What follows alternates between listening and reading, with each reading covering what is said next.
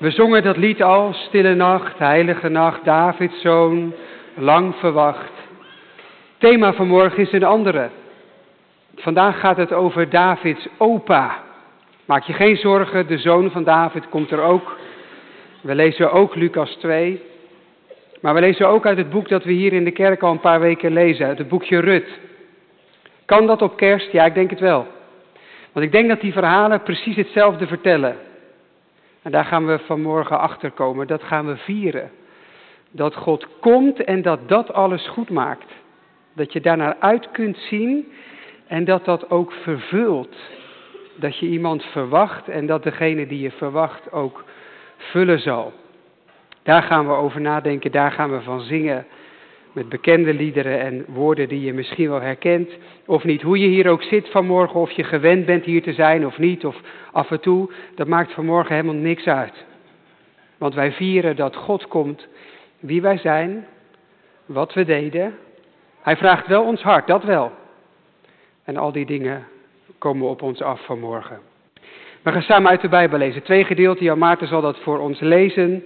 We lezen uit Rut 4 en uit Lucas 2. En ik wil je uitdagen om die verhalen aan elkaar vast te lezen. En je zult merken dat dat kan. We lezen Rut 4. Intussen ging Boas naar de poort en ging daar zitten. En zie, de losser over wie Boas gesproken had, kwam voorbij.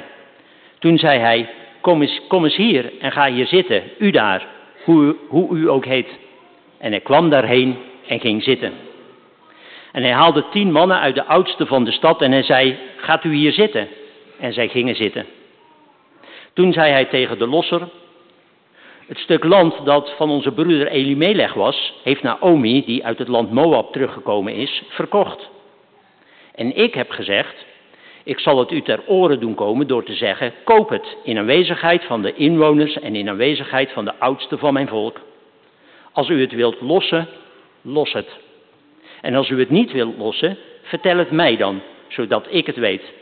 Want er is niemand om het te lossen, behalve u en ik na u. Toen zei hij, ik zal het lossen. Maar Boas zei, op de dag dat u het land van de hand van Naomi koopt, koopt u het ook van Rut, de Moabitische, de vrouw van de gestorvene, om de naam van de gestorvene over zijn erfelijk bezit in stand te houden. Toen zei de losser, ik kan het voor mij niet lossen, anders zou ik mijn erfelijk bezit te gronde richten. Neemt u voor uw rekening wat ik zou moeten lossen, want ik kan niet lossen. Nu was het vroeger in Israël bij lossing en bij ruil de gewoonte om de hele zaak te bevestigen. Trok iemand zijn schoen uit en gaf die aan zijn naaste en dit diende als bewijs in Israël. Dus zei de losser tegen Boas, koopt het voor uzelf.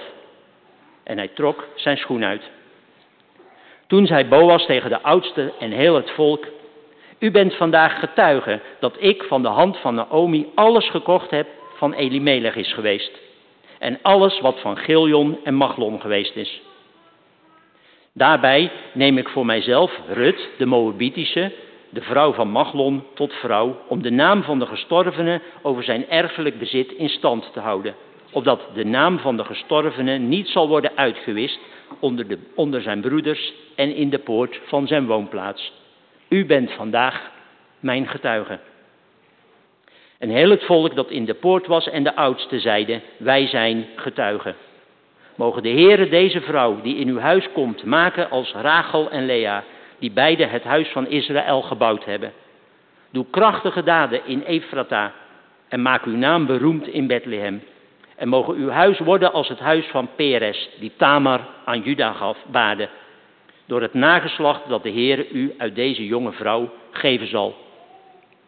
Zo nam Boas Rut en zij werd hem tot vrouw en hij kwam bij haar. En de Heere gaf haar dat zij zwanger werd en een zoon baarde.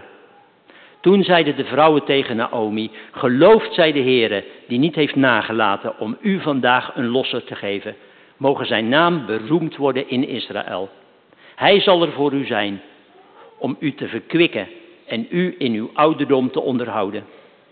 Want uw schoondochter, die u lief heeft, heeft hem gebaard. Zij die beter is voor u dan 7 zonen. En Naomi nam het kind en zette het op haar schoot. En zij werd zijn verzorgster. En de buurvrouwen gaven hem een naam. Ze zeiden, bij Naomi is een zoon geboren. En ze gaven hem de naam Obed. Hij is de vader van Isaï, de vader van David. Dit nu zijn de afstammelingen van Peres. Peres verwekte Hesron. Hesron verwekte Ram. Ram verwekte Abinadab. Abinadab verwekte Nahesson. Nahesson verwekte Salma. Salmon verwekte Boas. Boas verwekte Obed. Obed verwekte Isaï. En Isaï verwekte David. Lezen we verder in Lucas 2, vers 1 tot 11. En het geschiedde in die dagen dat er een gebod uitging van keizer Augustus dat heel de wereld ingeschreven moest worden. Deze eerste inschrijving vond plaats toen Cyrenius over Syrië stadhouder was. En zij gingen alle op weg om ingeschreven te worden, ieder naar zijn eigen stad. Ook Jozef ging op weg, van Galilea uit de stad Nazareth naar Judea, naar de stad van David, die Bethlehem heet, omdat hij uit het geslacht van David was, om ingeschreven te worden met Maria, zijn ondertrouwde vrouw, die zwanger was. En het geschiedde toen zij daar waren, dat de dagen vervuld werden, dat zij baren zou.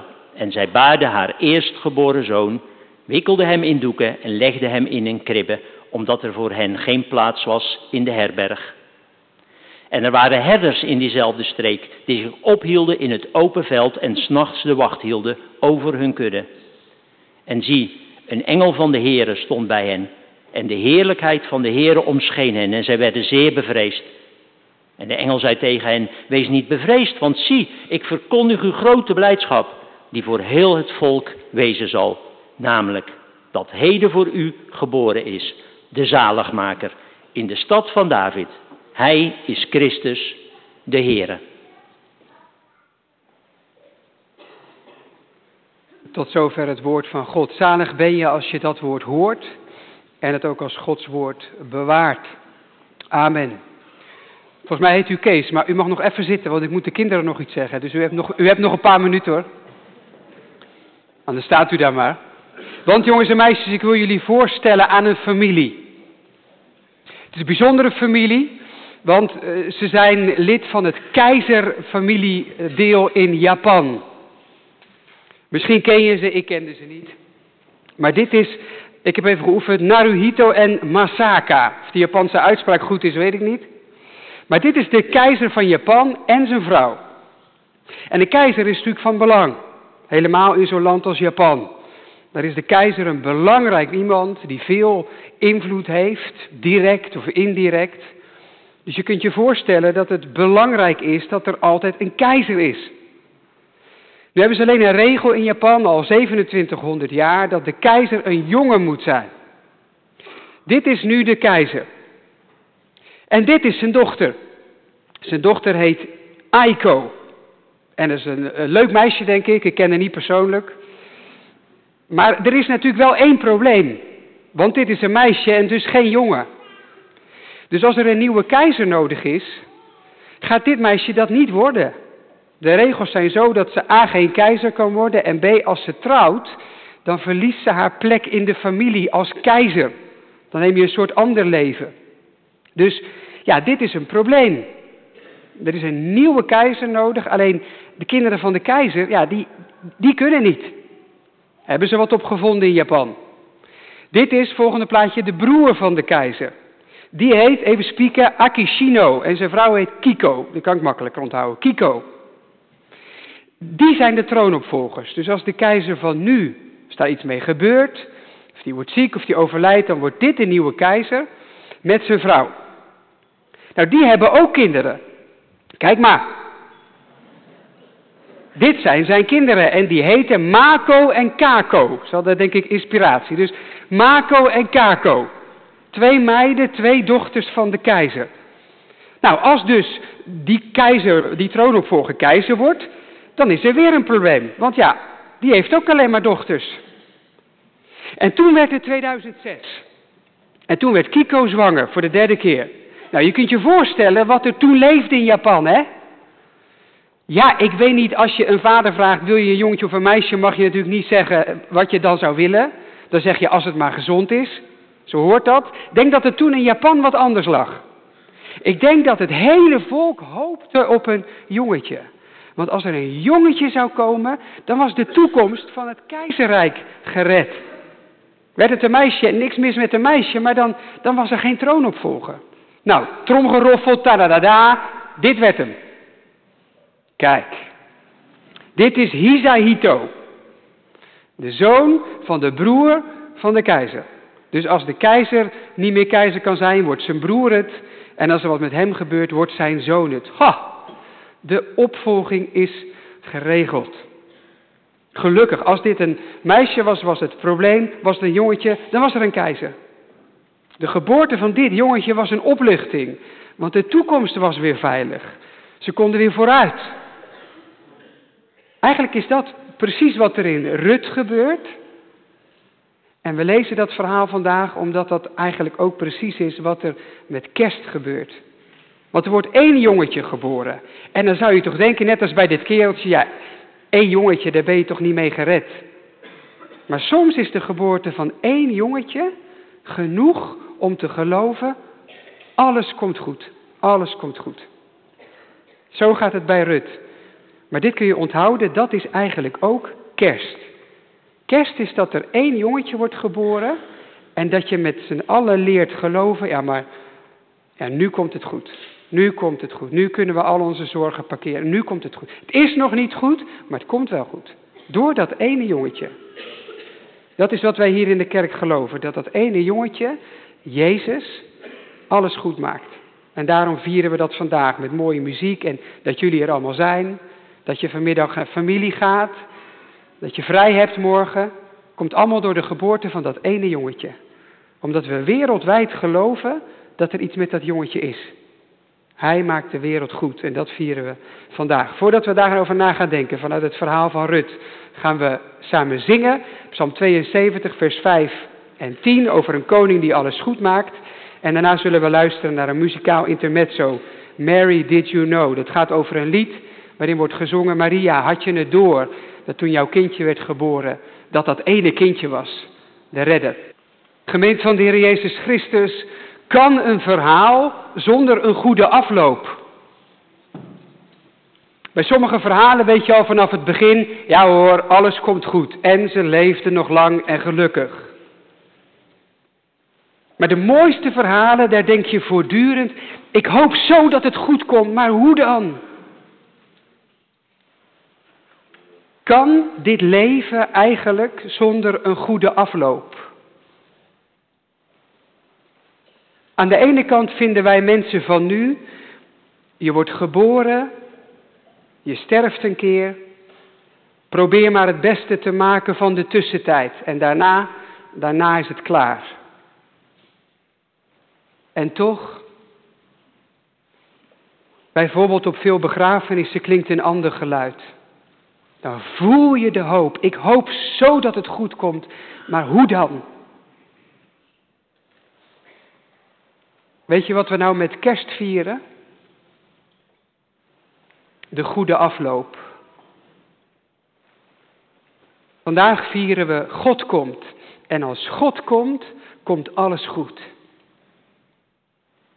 Kerst is de goede afloop die God zelf schrijft.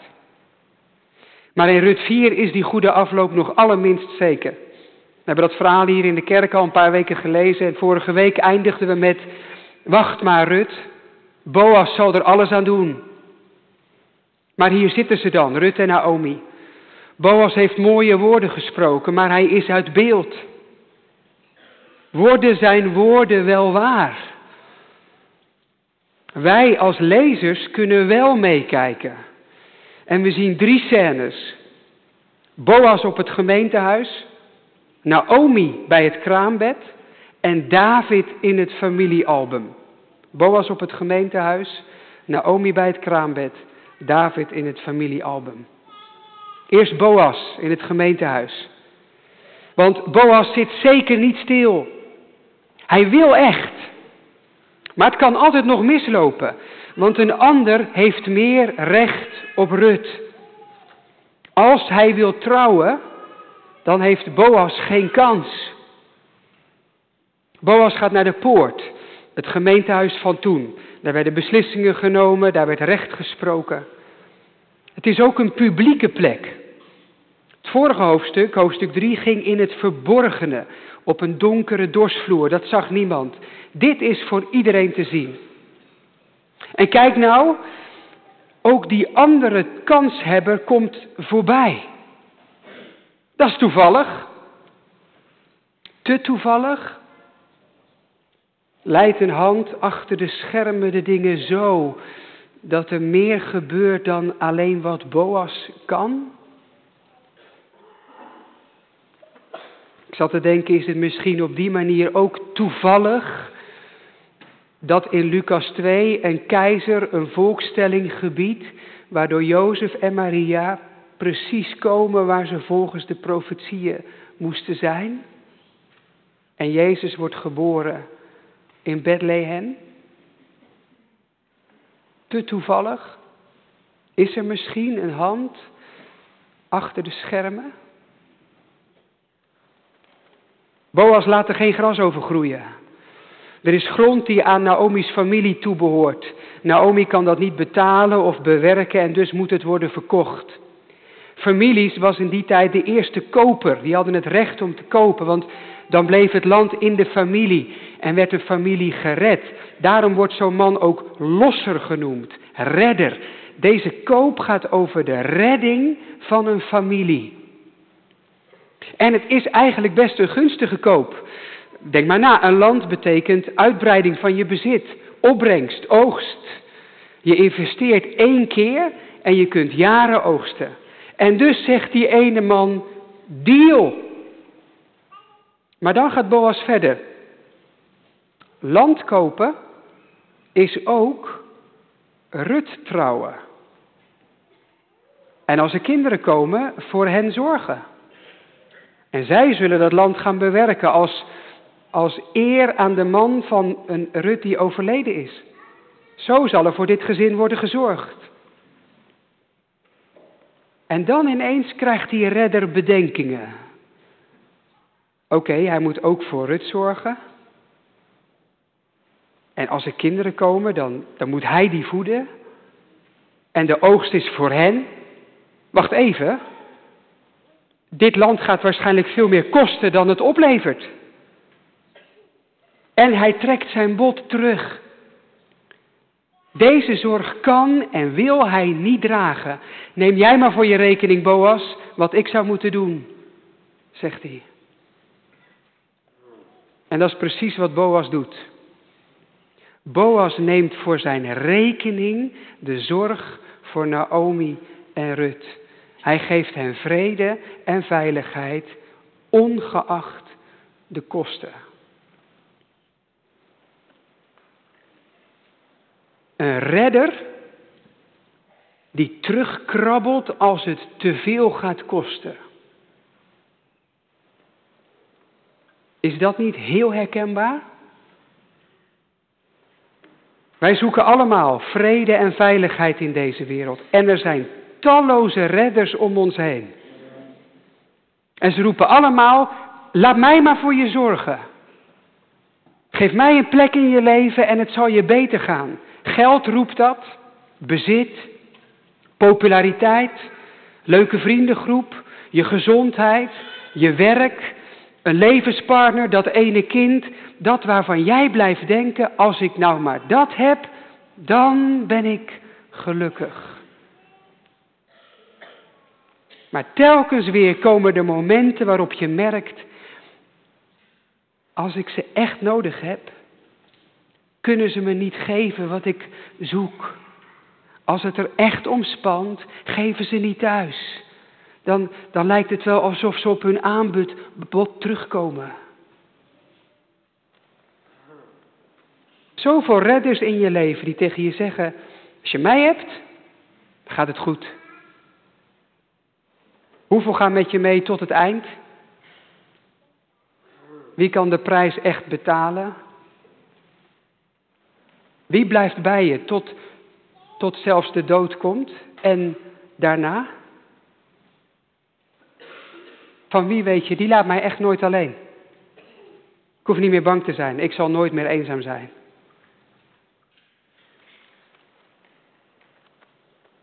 Boas is wel bereid. Daarmee is hij een plaatje van God. Want vandaag vieren we dat God nou precies dat doet. De hoogste prijs betalen voor onze redding. Om voor eeuwig bij mensen te kunnen zijn. Want God wordt mens. Hij komt uit de hemel om zich helemaal aan ons te geven. Hij doet een investering met kerst die op die van Boas lijkt. Kost veel meer dan het hem oplevert. Want kerst is er niet voor God. Kerst is er voor ons. Kerst is dat God meer bereid is te geven dan hij van ons terug ontvangt. Want God zendt zijn eigen zoon. Zoals Boas hier de zorg voor Rut en Naomi voor zijn rekening neemt. Zo doet God dat met kerst voor jou en mij. Daarom zegt die engel met kerst tegen de herders, wees blij. En laat heel het volk dat zijn. Want vandaag is jullie redder geboren. Vandaag neemt God de zorg voor jullie voor zijn rekening. Mag ik je vanmorgen een beetje uitdagen? Hou je eigen redders eens tegen het licht. Dat waar jij altijd op hoopt en vertrouwt. Waarvan jij nu denkt, als ik dat heb, dan zijn ze zover bereid te gaan als Boas doet. Hebben jouw redders zoveel voor jou over, zoals God het heeft vandaag voor jou? Boas wel. Hij heeft zijn jawoord gegeven en nu gaat hij op weg naar zijn bruid. Rut zit in spanning te wachten, maar het wachten is voorbij. De toekomst gaat er komen en dan ineens gaat het snel. Je merkt, de schrijver wil ergens naartoe. De liefdesnacht en 9 maanden zwangerschap, het komt in 1 zin voorbij. Als wij in onze tijd een film zouden maken van dit boek, zou dit ongeveer 1,5 uur duren. Maar hier niet, want het gaat niet om de romance, het gaat om dat tweede beeld. Naomi bij het kraambed. Want zover is het gekomen. Rut was een vrouw die 10 jaar lang geen kinderen had. En een vrouw zonder kinderen betekent in Israël paniek. Dan had je geen inkomen en geen zorg. Maar Rut, de weduwe, hier ligt ze in haar kraambed. Zij die geen kind kon krijgen, weduwe, heeft een baby in haar armen. Dit kind tekent de redding van hun gezin. Nieuwe toekomst, want een nieuwe generatie. Jongens en meisjes, denk nog maar even aan kroonprins Hisahito. Als hij niet geboren was, dan was er een groot probleem. Kwam er dan wel een nieuwe keizer? En dat kan natuurlijk niet. Dus toen hij geboren werd, je kunt je voorstellen wat een opluchting dat gaf. De toekomst is gered, we kunnen verder. Zo wordt bij Boas en Rut Obed geboren. Kindje waar vanaf hoofdstuk 1 naar wordt uitgekeken. Want Rut 1 begint met de kinderen die er niet meer zijn.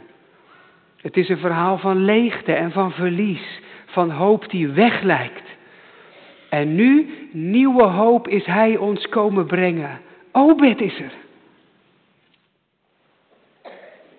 Het zijn de vrouwen om hen heen die het vertellen. Weet je wat ze zeggen? Moet je even goed opletten. Weet je wat die vrouwen zeggen? Wat wij straks gaan zingen. Ere zij God. Hij heeft jullie vandaag een redder gegeven. Hij zal je verkwikken en onderhouden. Dat betekent, zijn zorg is er vandaag, verkwikken en morgen. Hij zal je onderhouden. Je heden en je toekomst. Hij is geboren, jullie zijn veilig. Je bent gered. Geboorte van 1 kind in Bethlehem. Het staat voor alle hoop die je maar wil hebben. Nu komt alles goed.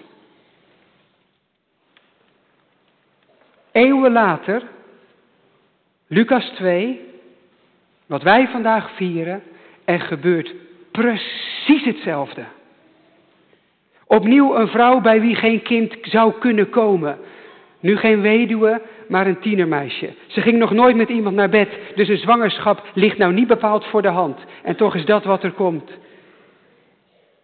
Ook bij Maria en Jozef lezen we amper over hun relatie, want het gaat niet om hun romance. Het gaat om het kraambed. Het gaat om het kind. Het kind dat in Bethlehem wordt geboren. Jezus. Ook naar dit kind wordt al vanaf hoofdstuk 1 van de Bijbel uitgekeken. Of misschien ietsje specifieker, hoofdstuk 3. Als God na de val van de mens belooft, er zal een kind komen. En dat kind is jullie hoop. Hier wordt dat kind geboren. In Bethlehem. Eeuwen na Obed. Jezus. En waar de omstanders in Rut 4 de betekenis vertelden, die vrouwen, gaat het in Lucas 2 precies hetzelfde. Het zijn nu de engelen. En ze zeggen dezelfde woorden. Ere zij God, want God geeft jullie vandaag een redder. De zaligmaker, Christus de Heere. Hij is degene die komen zou. Ik vind dat zo mooi. Probeer het kerstverhaal meer te lezen als het verhaal dat je al kent en dat altijd hetzelfde loopt. Zet het eens in het geheel van de Bijbel en dan gebeurt er dit. Jozef en Maria, Boas en Rut, de engelen, de vrouwen, Obed in Bethlehem, Jezus in Bethlehem. Er gebeurt precies hetzelfde. Er komt vrede, er komt toekomst. Want er is een kind geboren. Een kraambed in Bethlehem. Het is de hoop voor de wereld. Maar je moet wel even goed kijken. Want de spotlight staat hier niet waar die eigenlijk altijd op staat in een kraambed. Namelijk de moeder. Nee, wonderlijk genoeg lezen wij vooral over Naomi. Ze neemt Obed op schoot. En de vrouwen zeggen, misschien viel het je op toen jouw Maarten het las. Er is bij Naomi een zoon geboren. Pardon? Ik dacht dat Rut net de bevalling heeft gedaan. Ja, de schrijver doet dat. Omdat hij met dat ene zinnetje ons terug wil nemen naar waar we begonnen zijn. En als je er niet bij was toen we hier hoofdstuk 1 hebben gelezen. Het begint met allerlei verwarring. Keuzes waar je je vraagtekens bij kunt stellen. Bitterheid omdat er mensen sterven. Naomi zegt in hoofdstuk 1, ik ben vol weggegaan, maar God heeft me leeg gemaakt en nu ben ik weer hier. Naomi had geen eten meer, ze had geen kinderen meer, de toekomst leek verloren, want er kwamen ook geen kinderen meer, ze was weduwe, haar schoondochters waren zonder man. Dat is hoofdstuk 1. En hier, hoofdstuk 4, gaat alles op zijn kop. Midden in de leegte van Naomi komt de volheid van God. Waar het niet meer kan, daar brengt God een kind. En dan ineens is Naomi's schoot weer vol. Bij Naomi is een zoon geboren. Dat betekent, ik weet niet hoe het kan, maar nieuwe toekomst. God keert alles om. Hij brengt de hemel hier. Dat is waar dit verhaal over gaat. Dat is waar kerst over gaat. Dat God zijn volheid in onze leegte brengt.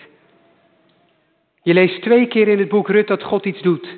In hoofdstuk 1, waar hij Bethlehem brood geeft.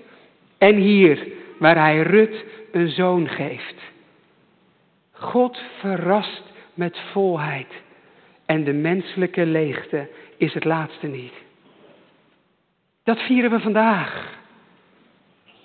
Een verhaal dat eigenlijk helemaal niet kan, dat snap ik ook wel. Ik snap ook wel dat als je hier zit en je denkt, nou een maagd die zwanger wordt en een kind in een stal, prachtig verhaal, maar het kan natuurlijk niet waar zijn. Snap ik, kan ook eigenlijk helemaal niet. De hemel op aarde, pardon, de volheid van God onder ons, ja, Ja, maar wat als het waar is? Wat als het waar is? Wat miljoenen, miljarden mensen over de hele wereld heen vandaag geloven? Wat als dit precies is wat God telkens weer doet? Jouw eigen leven kent toch ook leegte? Zonde waar je telkens weer in terugvalt? Zorgen waar je 's nachts van wakker ligt? Verlies? Verdriet? Misschien is dit jaar wel je eerste kerst zonder hen, zonder haar. Naomi weet er van alles van. Ze heeft ook zo haar verliezen geleden. Ze is er bitter van geworden. En toch is daar niet bij gebleven. Want God heeft haar met zijn volheid verrast. Hij vulde haar leegte met nieuw leven op. Zou het daarom zijn dat het kindje in een kribbe wordt gelegd? Kribbe is een voerbak. Een voerbak in Bethlehem, dat eigenlijk broodhuis betekent. Alsof die schrijver zegt, dit kindje vult, vervult en zal ons voeden. Het vult je waar je leeg was. Dan wordt kerst een hoopvol verhaal. Niet zo'n zoetsappig verhaal van, wat hebben we het toch fijn en vredig met elkaar. Het is hoopvol omdat het je vertelt, ja, het kan vaak leeg zijn in je leven. Maar houd moed. Heb hoop. Voor je het weet, verrast God je met zijn komst. Want dat is hoop. Dat God komt. Maar ja, kan je best mooi zeggen, hè? Maar daarmee is de leegheid niet weg, toch? Ook bij Naomi niet. Ze is nog steeds haar man en zonen kwijt. Het is mooi, hè? Een nieuw kind dat hoop brengt, maar het verleden is niet verdwenen. Hoe je hier ook zit vanmorgen. Kerst is niet een soort pleister over al je wonden heen. Er zal ook na vandaag pijn blijven. Hoe voluit je ook vrede viert. Kerst is wel nieuwe hoop. Omdat er een nieuwe toekomst is. Daarom moeten we als laatste naar dat derde. David in het familiealbum. Want de schrijver van Rut 4 vindt het nodig om te eindigen met een saaie stamboom. Dat is raar. Het is echt een romanschrijver. Hij heeft over elke zin nagedacht. En dan eindig je met een lijstje namen. Hoezo dan? Nou, dit is geen foutje, dit is geniaal. Rut 1 begon met, het zijn de dagen van de richters. Ik zei een paar weken terug, dat betekent dat het een donkere tijd is. Er zijn geen koningen, iedereen doet een beetje wat hij zelf goed vindt en er gaat een heleboel mis. Er is een koning nodig. En dan is het allerlaatste woord van het boek Rut, David.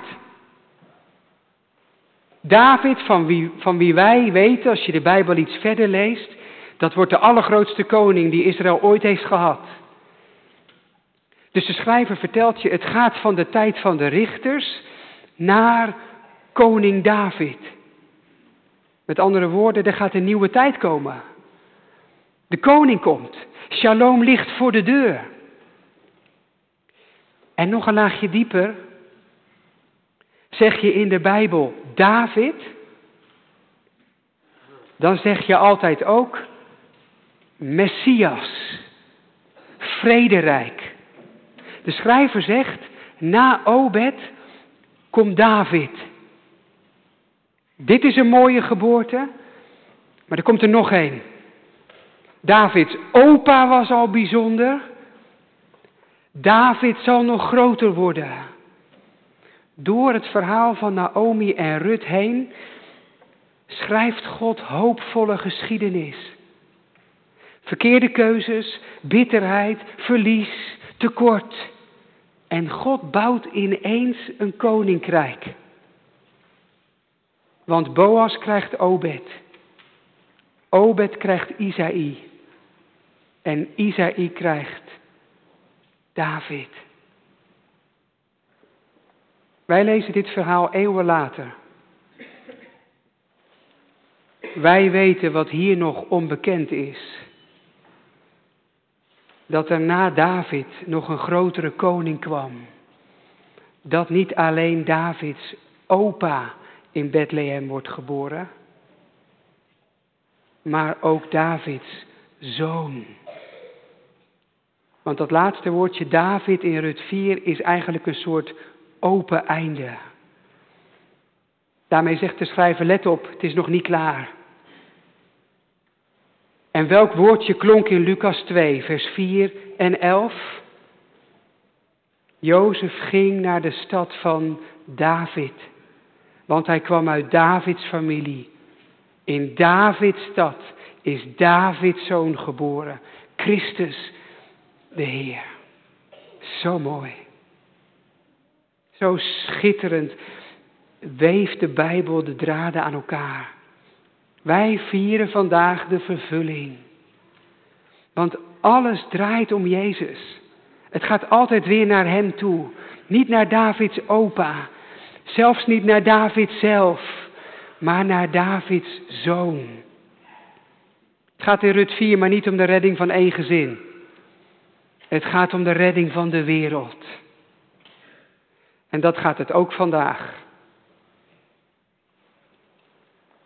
Het gaat met kerst er niet om dat jij het fijn en vredig hebt.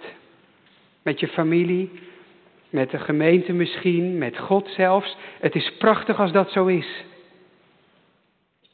Maar kerst is meer dan vrede voor jou. Kerst is vrede voor de wereld. De diepe hoop dat het goed afloopt. Omdat God komt. Wij vieren vandaag zijn eerste komst. Maar we verwachten zijn tweede. We vieren bij Bethlehem. We verwachten Jeruzalem. Want Jezus komt nog een keer. Er komt een kerstdag, dat is niet de eerste, de tweede, maar de laatste. En dat is toch ook nodig? Hoeveel onvrede is er niet gebleven? In jouw eigen leven misschien? In de wereld, alleen al dit jaar? Hoeveel is er niet dat jou voor ogen staat van dit jaar, waardoor je zegt vrede, kerst? Dan kun je niet af met even 2 dagen gourmetten en dan is alles weer goed. Dan heb je meer nodig. Dan heb je hem nodig. Zijn komst, als hij alles vervult. Vier vandaag zijn eerste komst, maar verwacht zijn tweede. Vier feest vandaag, niet omdat nu alles is zoals je hoopt, maar omdat je gelooft dat het dat zal worden. Omdat hij komen zal. Omdat Davids zoon komt. Dat is wat wij vieren vandaag. Blijf niet hangen bij kerst in 2022. Maar kijk vooruit. Naar de komst van hem die alles vervult. Dan zal er vrede zijn. Die je nu mist. En waar je wel naar verlangt. Dan zal er voor ieder die gelooft ontvangen worden. Waar je al die tijd naar zocht. Dat ene jongetje dat geboren werd. Hij zal komen. En als God komt, dan komt alles goed. Dus kom, ga met ons naar Bethlehem. Kom, want de Heer is geboren. We hebben hem verwacht. God heeft aan ons gedacht. Hij heeft zijn vrede op aarde gebracht. Kom, ga met ons naar Bethlehem. Kom, want de Heer is geboren. Halleluja. Amen. Heere God, Vader in de hemel, als u komt, komt alles goed. Hoe klein dat soms ook lijkt. Wilt u die hoop ons hart laten overwinnen? Wilt u ons met vrede overmeesteren? Vul onze leegte met de hoop van uw leven. En laat deze kerst over meer gaan dan ons eigen leven alleen. Gun ons verwachting en verlangen. Zodat we feest vieren vandaag, niet om hoe het vandaag is, maar hoe het morgen kan zijn. Niet om ons vandaag, maar om uw morgen. Waar al zulke hoopvolle tekenen van zijn geweest. Obed in Bethlehem. Jezus in een kribbe. Wilt u ons geven dat die verhalen niet alleen maar over vroeger gaan, maar ook over vandaag. En ook over morgen. Juist als die verhalen ons misschien wel vreemd waren vanmorgen. Wilt u dat overstemmen op manieren die ons misschien zelf verrassen. En wilt u ons de moed en de durf geven om ons open te stellen. Misschien wel meer dan we zelf nu zouden willen of denken. Zegen ons deze dag. Als we ernaar uitzien elkaar te ontmoeten. Te genieten van gezelschap en eten en drinken. Maar wees ook met ons als we tegen vandaag opzien. Vanwege verlies van het afgelopen periode of eenzaamheid. Of misschien wel dat ons huis wel vol zit, maar ons hart leeg blijft. Of als er conflicten dreigen of gespeeld hebben, waardoor het vandaag ook een beetje spannend is. Dat we het goed willen hebben met elkaar, maar dat lang niet altijd zomaar kan. Geef ons een goede dag. Geef ons een dag met u. We bidden u voor hen die voluit in u geloven, maar daar ook de gevolgen van ondervinden. In vervolging, als misschien wel heel veel mensen kerst zouden willen vieren, maar het niet kunnen, omdat bijeenkomen is verboden. Of als ze in hun werk als zendingspiloot worden opgepakt en onschuldig gevangen zitten. Wees hem nabij met de mensen om hem heen. Wees met zijn gezin thuis, zodat ze mogen ervaren dat u kunt doen wat wij niet meer bedenken. Zegen ons zo vandaag, dat wat wij vieren vandaag tot zegen zal zijn voor de wereld. Op zo'n manier dat er vanuit vandaag bewogenheid, liefde en genade stroomt vanuit onze huizen, onze harten, onze handen, op weg naar een wereld in nood. Vergeef wat niet goed was. Zegen wat van u kwam. Dank voor de prachtige muziek en iedereen die daarin heeft bijgedragen. We willen u ermee aanbidden. De koning die kwam en komt. In uw naam alleen. Amen.